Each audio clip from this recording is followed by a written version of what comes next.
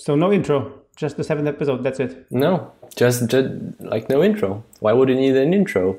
We're the podcast, a show with the podcast. The podcast, the show with no real name but ambitions or something. Yeah, Something and like no real hosts. that. That's a bit harsh.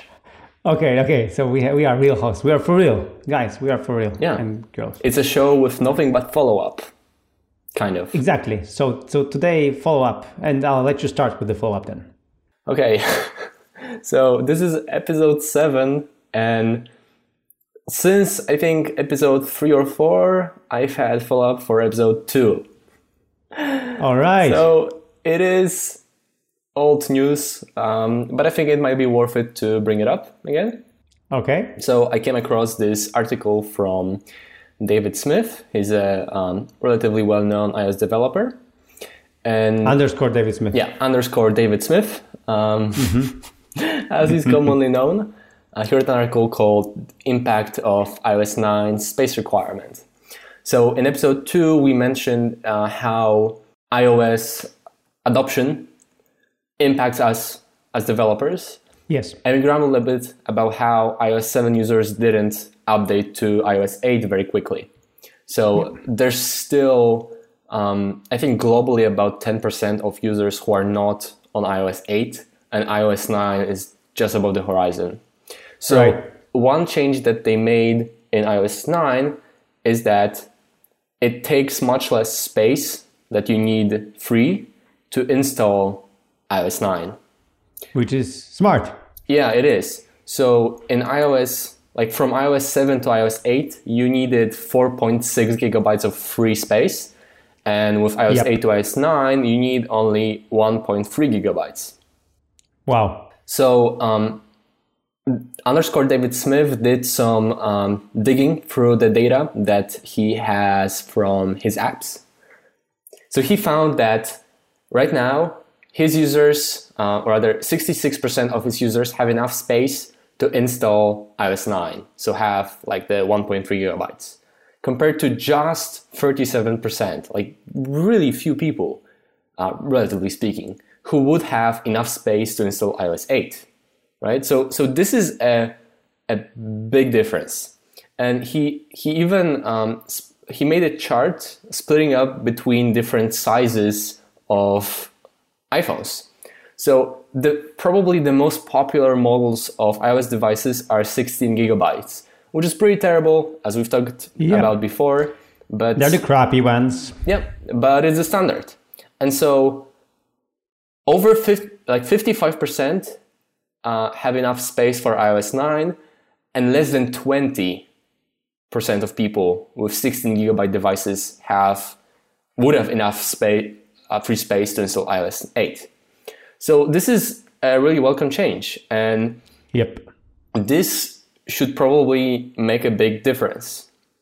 But there are a few questions here. First of all, why are they only doing this now? So the problem with this space requirement is that they had to think about it in advance. They added the mechanism needed for smaller update sizes in one of iOS 8 point updates so that they could do it here with iOS 9. They would have to think about it in iOS 7, which they didn't, to bring like better kind of update mechanisms so that this would be possible. And second of all, why are they still selling 16 gigabyte devices? What's more, they still sell iPhone 5C, which comes with only, this is ridiculous, 8 gigabytes of storage. 8 gigabytes of storage. Okay, and _ David Smith also has a chart for that. And so 20% of the people have enough space for iOS 9, and 0% of the people have on the 8 gigabyte device, 4.6 gigabytes of free storage needed for iOS 8. So this is ridiculous. Why are they still selling it? Okay, cheap Android phones can do it because A, they're cheap, B, they almost always have a slot for an SD card. Exactly. iPhones don't. which is fine for me. But as long as you don't cripple the device with small storage size, and 16 gigabytes is pretty bad. And it'll be fine if not for the fact that this is a device that costs $650. Exactly. It's an expensive device, and like they're saving like literally. I think someone did like bill of cost, and the extra 16 gigabytes would have cost them like $8 or something in parts, right? Yeah, and the thing is that we mentioned also in the previous episodes that Phil Schiller was talking to John Gruber, and he also was talking about this, and he was saying that they have choices, about the products. I mean, about the components that go into the products and whatnot. I really don't buy it. The why they sell 16 gigabyte devices, it's I think the thing is that they are hoping to upsell people to 64 gigabyte, so to get the $100 that they would get from the upsell. Yeah. But the problem is that many people wouldn't go with the upsell, so they will stick with a 16 gigabyte device. And a 16 gigabyte device, the iPhone records HD video, like you will be out of storage very soon. I mean, really quickly. And 60 frames per second HD video. It takes a lot of storage. Exactly. I mean, my point exactly. That's why I have 128 gigabyte iPhone and only 64 gigabyte iPad, because I know that I'm recording my girls, I'm recording my own videos, I'm doing lots of storage, and I want to have all my iTunes there. So of course, now they're doing everything in the cloud, the photos in the cloud, the videos in the cloud, and whatnot. But still, I think 16 is just a ridiculous number. Right, but it's just really sad because I think long term, it's totally hurting their brands, because it's not like they're selling some cheap hardware. They're selling premium hardware, but it's crippled in this way. And a lot of people want to go for a 64 gigabyte model, and not just because they don't want to part with another $100, but out of ignorance. Like they don't realize how bad 16 gigabyte of storage is. I like the analogy that I think John Gruber did, was that before the iPhone 6, there would be 16, 32, and 64, and the 16 was pretty okay. And there was iOS 8, and then was a problem. Yeah. So like the 16 gigabyte iPhone before that, before the all HD recording and all these things, was pretty okay. Now it's the crappy one. Yes. So it's just like literally crappy one. Yeah, and it's not the only thing like that Apple does, and I think that ultimately hurts them. They've been selling devices with outdated processors for a long time. So for example, the iPod Touch, which came with an A5 CPU, which was great for a time in 2011, okay? And for 4 years, they've kept selling it. And only 2 days ago, they updated it from A5 to the latest and greatest A8 processor, which was actually quite surprising because A7 is also pretty great. And A8 processor and the same processor and the same camera as iPhone 6, and it comes in a $200 device. So it's really a great deal actually, if you actually want an iPod Touch. But the point is, the difference in CPU speed between the two models, which look the same actually from the outside, is like 6 times. Okay, 6 times. That's a huge difference in performance. And they've kept selling the old crap for so long. I just don't understand. And I have a good news for you. It starts with 16 gigabytes. So yeah.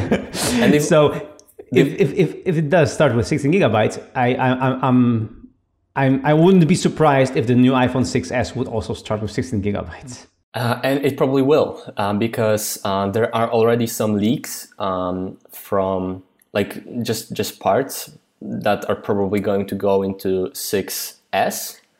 in the fall, and it looks like, yeah, it's going to start at 16 gigabytes.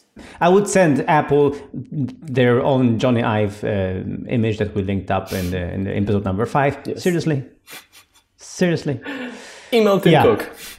Yeah, email Tim Cook, exactly. Yeah. And they also kept selling iPad 2 for years. They kept selling iPad Mini 1, which is essentially iPad 2 in different size for such a long time. I think they still keep selling the MacBook Pro without a Retina display, without an SSD drive, with a stupid DVD.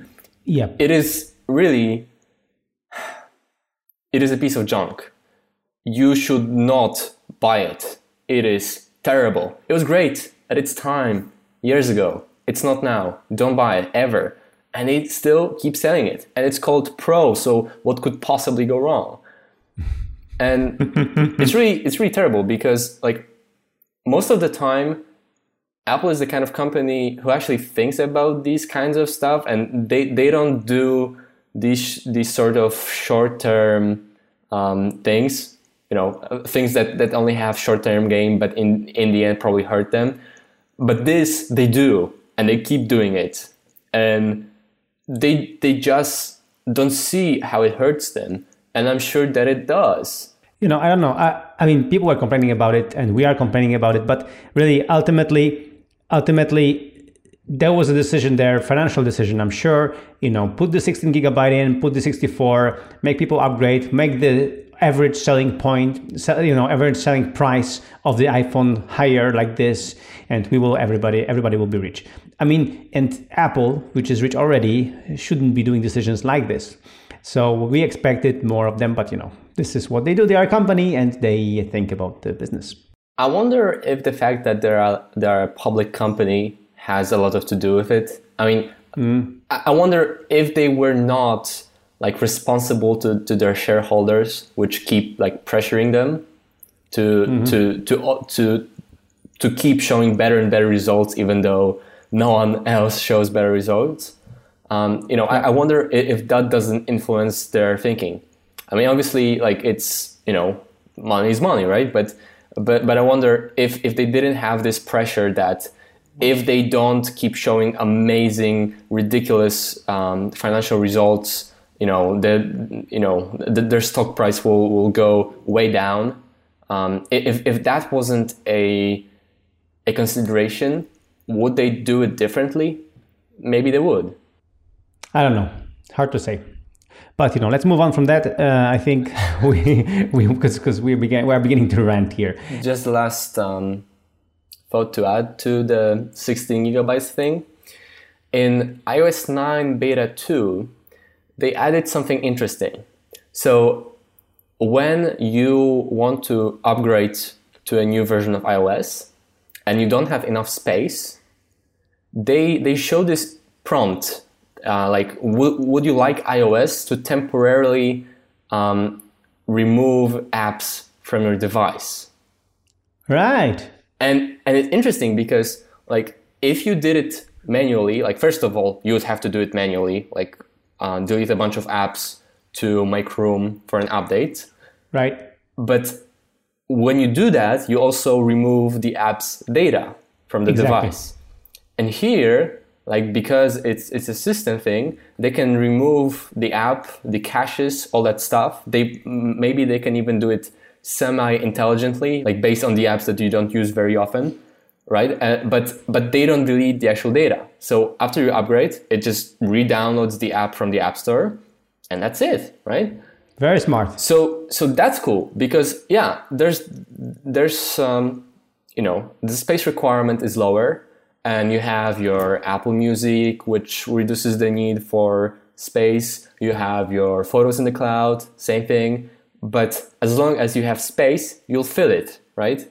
And you will never remove the need for free, for freeing up some space to do the upgrade. And this fixes it.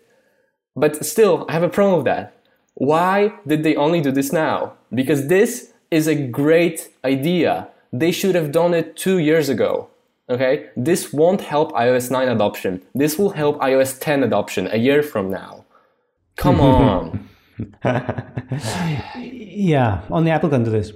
Yes. So the thing is that, but it's good that, hopefully in the future we'll have we developers will have it easier to just support the latest and the greatest, because people will upgrade seamlessly to the newest version. So this is what we also have to consider when we upgrade Nozbe, to make sure that everybody uses the newest version of Nozbe, and we do it in several ways.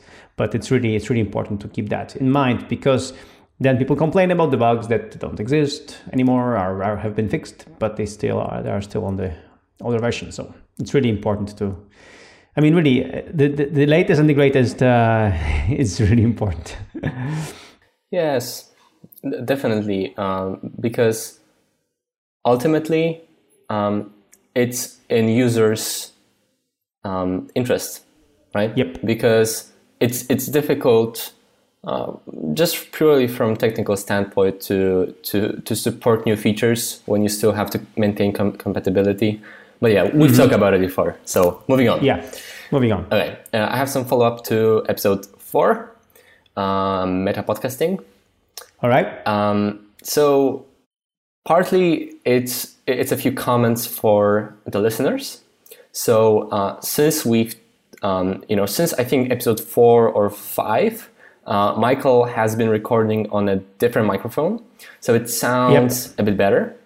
I'm still recording on my Apple EarPods, which is probably not ideal, but since the last episode, I have figured out how to drastically reduce the echo. So right now on your recording, there's very little of Michael. So that's good. That should improve the quality of audio. What did you do? So basically, I made you quieter. So the thing is that my earphones, my headphones were just too loud, and they were on a normal volume for me. And right now you are a bit too quiet to be perfectly comfortable. But the upside is that when I'm not speaking and I'm looking at the audio recording charts, it's when I'm not talking, it's almost nothing. So that's good. All right. Yeah. Also, I think we're getting better at actually speaking. Definitely send us feedback. But I think we did a pretty good job in episode 5 compared to the previous ones. It just felt like we do less of the ums and and exactlys. I still keep hearing myself do it, but much less than before. And I think the conversation is a bit tighter. There's some kind of more emotion in the show, which makes it much nicer to listen to, I think. Right. And we've been trying to speak a bit more slowly so that we avoid those filler words and just saying stupid things. So hopefully we're a bit better at that. Yeah, and it's really difficult, especially for me, because I am naturally speaking really fast. And you have no idea. Yeah, you have no idea. Yeah, you haven't listened to me. If you haven't talked to me on Skype, then you haven't. Really. So for me, I have to be really mindful about speaking. I have to be really mindful. But as you said, the upside is we don't use filler words like the ones that you mentioned. So when you try to speak slower, you sound a little bit wiser, maybe. Hopefully. Email Radek. Email me. Email Tim Cook. Email Tim Cook, exactly. Yeah, I'm sure you'll help. And tell him about the podcast. Yeah, definitely. Tell him to rate us on iTunes. Exactly. Another thing that I want to kind of discuss with you is I think we should try a little bit more to experiment with the format of the show. So right now, we've been doing this very much in the Accidental Tech Podcast, Hello Internet kind of style, just, two guys talking. Right. And I think it might make sense to just try adding some things to change things up and see how they work. So Jacob Swiduk, which our listeners heard, his feedback before in episode 4, mentioned that we might try with like guests maybe, or like different segments, like one example in Hello Internet, one of my favorite podcasts. There are two guys. They're YouTubers. They make videos, and they're very kind of different personalities. But their podcast works really well. And there are a few like kind of weird, but also really kind of cool segments. So, for example, Brady, he sometimes he likes doing what he calls the plane crash corner. So CGP Grey has no interest in that, but for whatever reason, Brady is really into plane crashes and like plane crash investigations. So sometimes, like in the middle of the show, he's like, you know what, Grey? It's time for the plane crash corner. And he tells us about the latest plane crash and what he thinks about it. And it's just this kind of silly thing. Right. And it is sort of different from the rest of the show. I mean, obviously the show is really like ours. It's about what they're into, right? But it kind of, in some way it doesn't fit, but it also makes it kind of more interesting because it's like, what a curious idea. Let's talk about plane crashes. So I right now I don't have a very specific idea about what we should try. And like the plane crash corner is something that naturally occurred to Brady on one of the episodes. So it's a sort of thing that just naturally happens. But I think we should be kind of a bit more mindful or like open to that and like look out for opportunities to maybe do something different. You're right. What do you think? It's a good idea. No, this perfectly encapsulates the feedback that I had from one of the friends of the show and one of Nozbe users.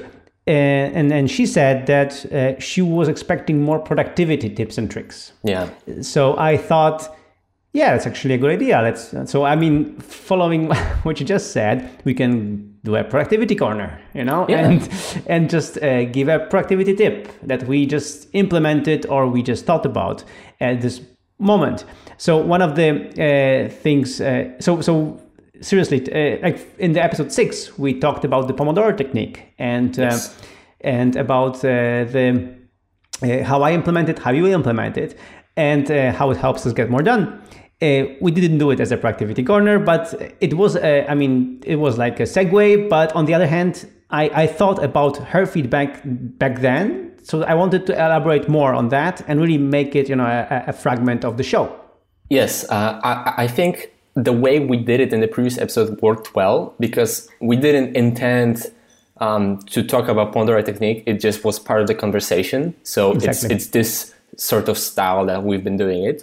But maybe, just maybe, we could try out we have our topics and we have our conversations, but from time to time, it's time for Michael's productivity corner or something like that, right? Exactly. and just like latest and greatest tip or idea from Michael or whatever. I mean, I really don't know, but that's the thing. We probably should experiment a little bit with it, especially now that we're only beginning doing it. We're not terribly good at it. We don't have any experience. The show is fresh, it's new. So it's probably like if there ever is a good opportunity to experiment with the format during the show, it's now when it's young and not like mature, when it doesn't have a format that everyone knows and understands and expects.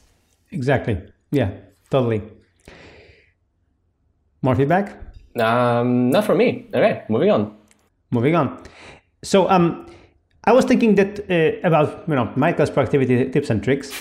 I was thinking that we could actually do since it's a follow-up episode anyway, to do a follow-up on the meetings that we have, because we, as you know, we work from home. So everybody in Nozbe, we are 20 plus people. Everybody works from home.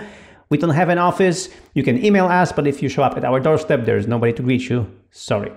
So we do company-wide meetings, and we talked about them a little bit. But I think we could go more into detail to show how we've done it. I mean, because we are right now preparing ourselves for the September meeting, and we could talk about a little bit about that. So, for example, one of the things I can already see that in a company that is remote, that we hardly see each other, a meeting every year is not enough. So this is one of the tips. So every half a year, I think for the whole company, I think it works pretty well. We will tell you more about it after September. But we did last fall the meeting, then we did the meeting in April, and now September again. So I think this works pretty well. Now, if you could tell me how your developer meeting, geek meeting went, because you were on a dev meeting. Please explain more how what it was and why you chose to have it. Yeah. So I don't know if the question why we chose to have it is a good one, because I think, as far as I remember, the way it turned out is that we decided that, well, so far we haven't done enough of these reunions. I think that's a nice word, reunion. Reunion, okay. And so I think immediately after the April reunion, we thought it would be a cool idea to schedule, just right off the bat, let's schedule a reunion for the dev team. As far as I remember, that's how it went. So we didn't have a very pressing, concrete issue to discuss. We just had things that slowly accumulated since April, and since more time, but we just didn't talk about it in April, and that was an opportunity to talk about that stuff. So just to clear it out, so developer meeting of Nozbe team was a meeting of designers, developers, and testers and product manager. I wasn't there. The support, so I wasn't there. The marketing team wasn't there, and so I'm the marketing team with my assistant. Yes. So the marketing team wasn't there, and this customer support team wasn't there. Yes, that's the joke. When Michael says the marketing team, he means himself.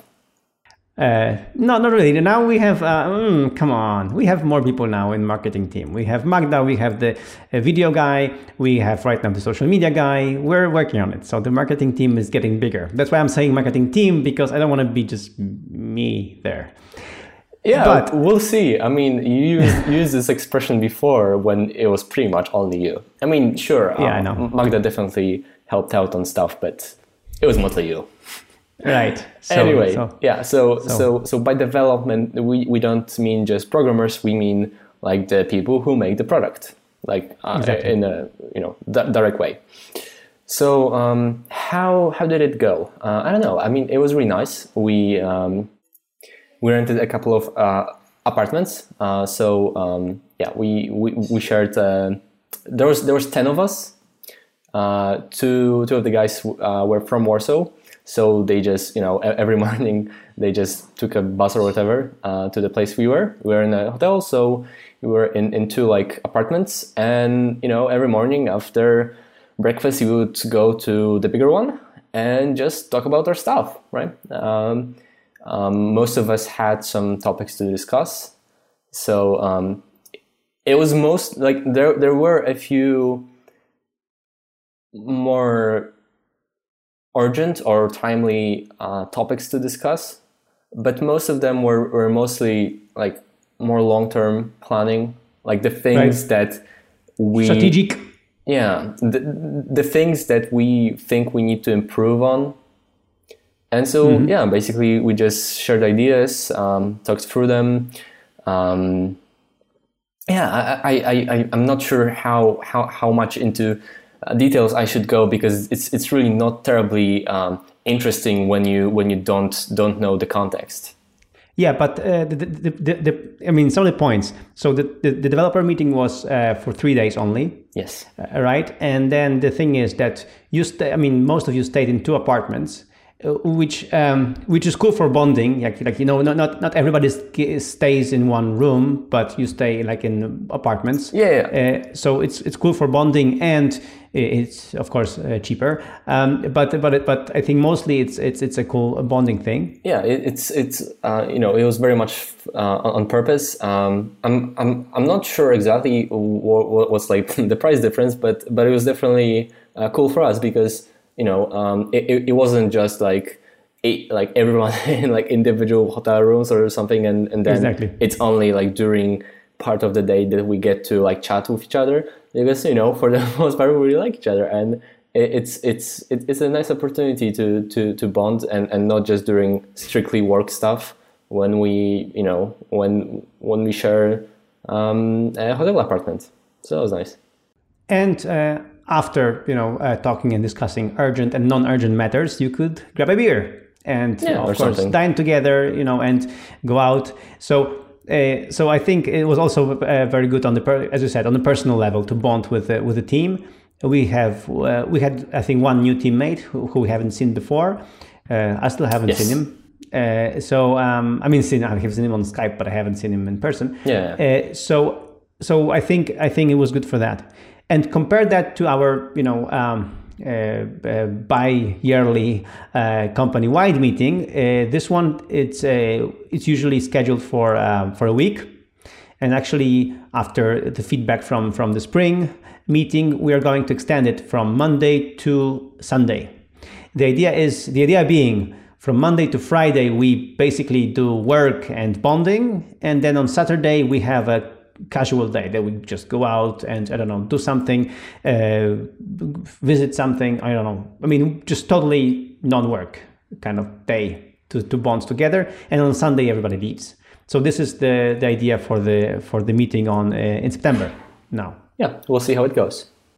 Exactly. So another idea for and how the meeting went, like the spring, for example, meeting, was that we discussed it in the previous show, but I want to highlight it. So in one of the previous company-wide meetings, we allowed partners to join. But then we decided... we discussed this in episode 5, I think. Exactly. So when partners are not there, it's just, it was better for the team to bond. And every day was like this, that from breakfast to lunch, I would have individual chats with people. I would play pool with them, basically. So I'll have individual chats with people, and the people would work in the conference room in their teams, or discuss things they would like to discuss. Then after lunch, we would do presentations or discussions for the whole company. Yeah, that's one thing that I really, I guess, enjoyed. I've grown to really like the presentation format because I have usually some things to talk about and to complain. I mean, yeah, sure. and the presentation is a good format for that because it's easier to like share your thoughts in a coherent way, and like in between you can add slides with like cat videos or emojis or whatever. So exactly. so that's useful, and I kind of wish that we did more of that during those reunions. And what I mean by that is that there were some people, especially like last year, that didn't like do anything, like any presentation. Yeah. And I think they had some things, some ideas, some knowledge to share. So yeah, I think we should do more of that during the reunions to kind of learn from each other. Both learn in terms of like, here's how I do certain things, and also share thoughts, ideas, complaints. Sure. Yeah.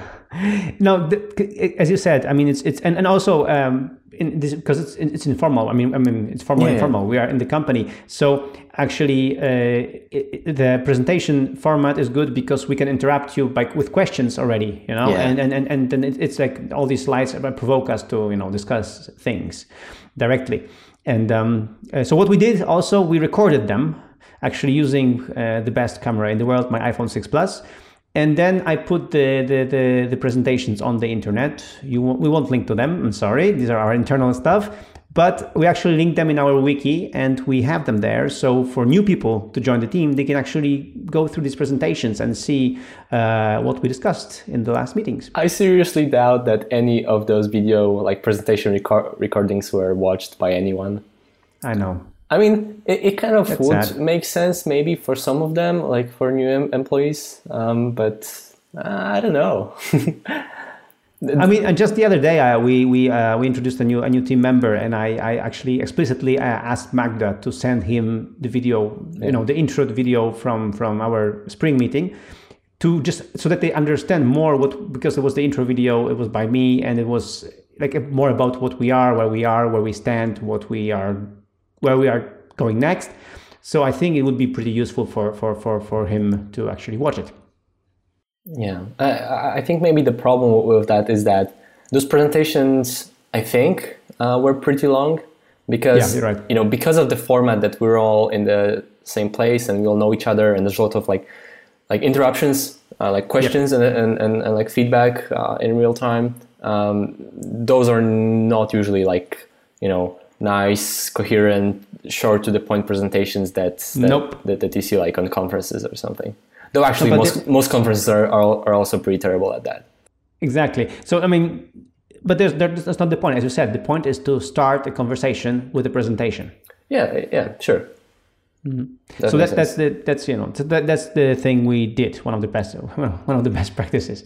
So I think we'll keep recording the videos next time, but I'm not sure if we'll post all of them or we'll decide. We'll see how this goes.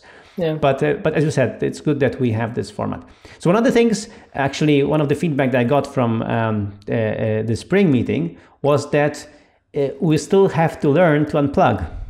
Because one of my problems with the team meeting was that still lots of people, including you, were glued to the smartphones, and some of the people would just and for example, the customer support team was replying to emails also during our team team presentations, and I actually told them that I would take their laptops away if they don't stop. I think the customer support team was much worse at it than I was. Yeah, because I was just, browsing Twitter when I was bored, and they actually did the work. So exactly. That's cool that they're doing the work, but I mean the development team and like the rest of the company, like those reunions are proactive in that we made a lot of decisions, etc. But we don't really do any work there.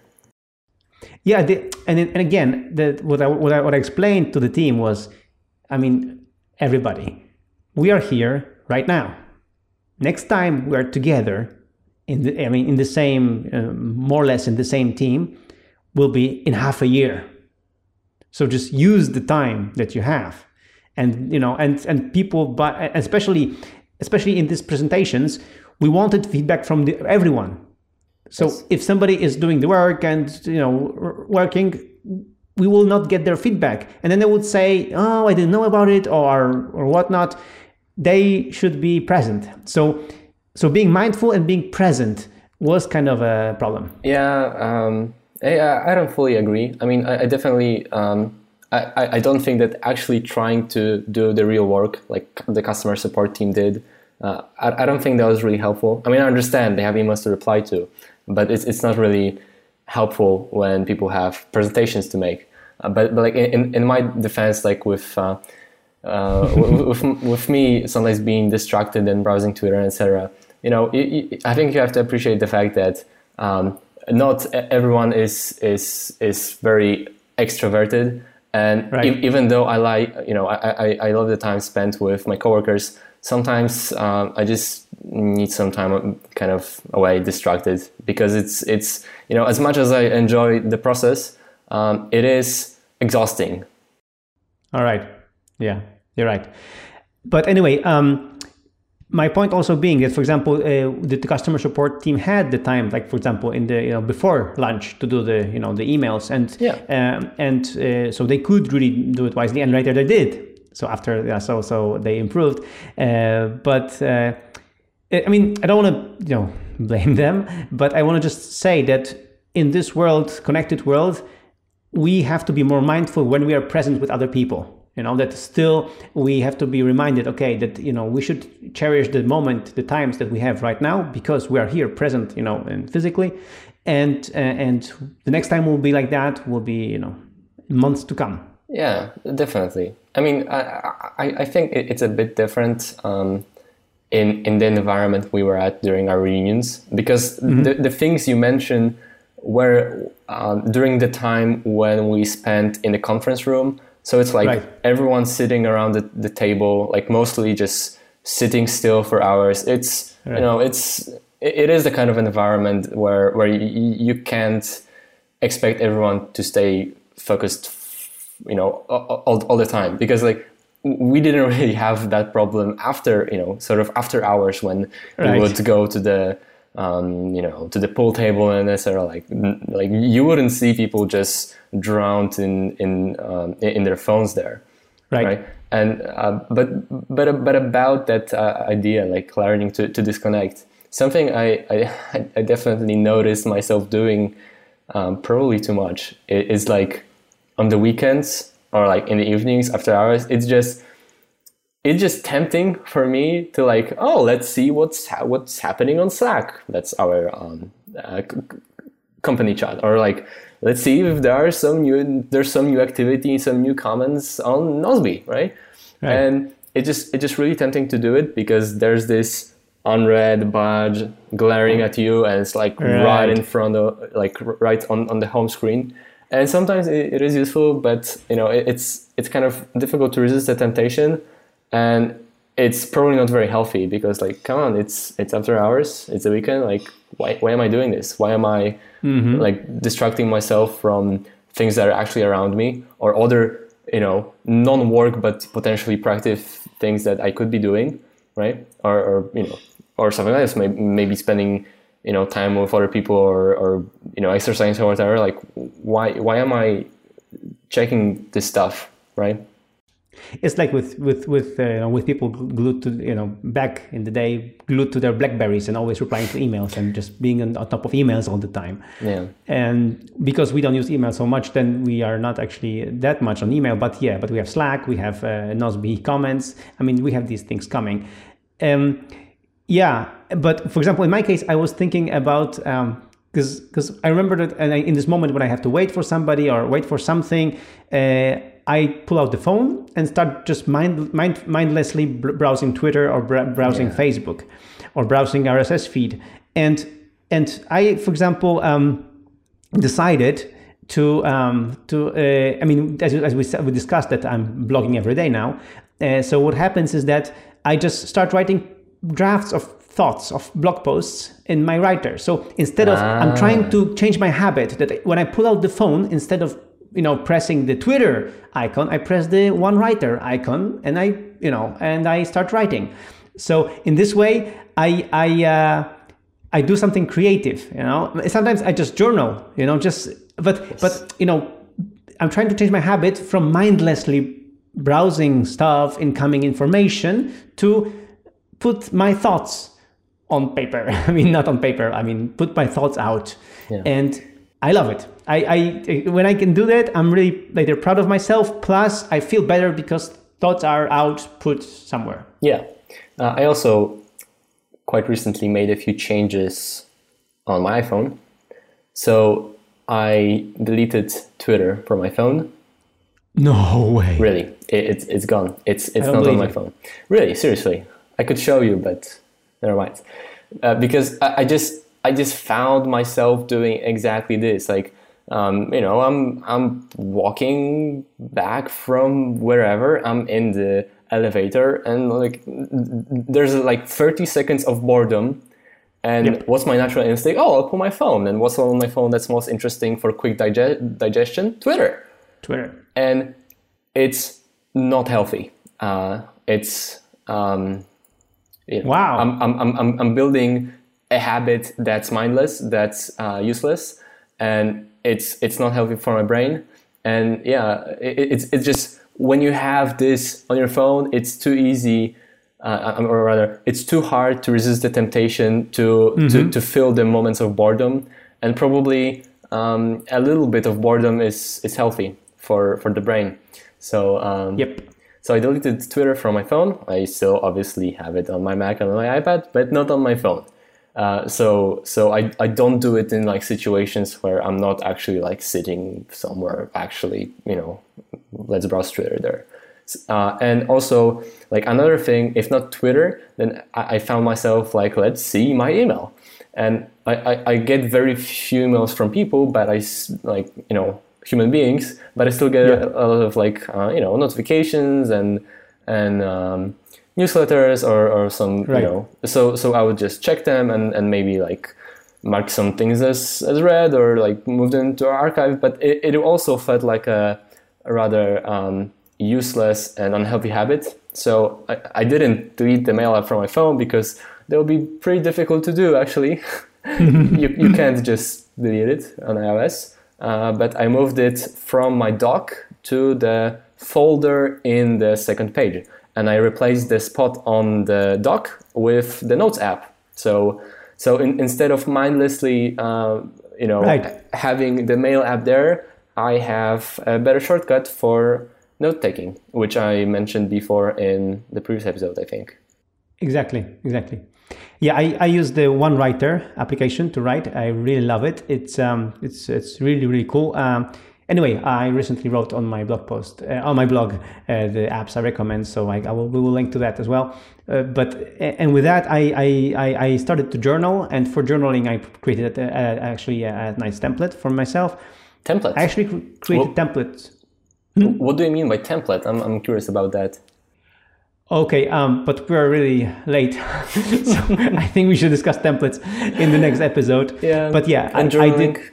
And journaling. So we'll discuss journaling and templates in the next episode. But really, I have blog templates, and that's why it helps me really write blog posts more efficiently. But yeah, as you said, having a creative app, like when you put stuff in, and out of your system, out of your brain, it's more mindful than mindless browsing Twitter and stuff. So totally. That's a very positive note to end the show. Exactly. So please mindfully rate us on iTunes and put comments. You're the worst. I know. You're right. Well, anyway, please send email to Radek in case you have suggestions. You can email me as well, but I might not reply. No. Anyway, thanks for listening, and thanks, Radek, for chatting about all this. Yeah. Always good to chat. Bye. Bye.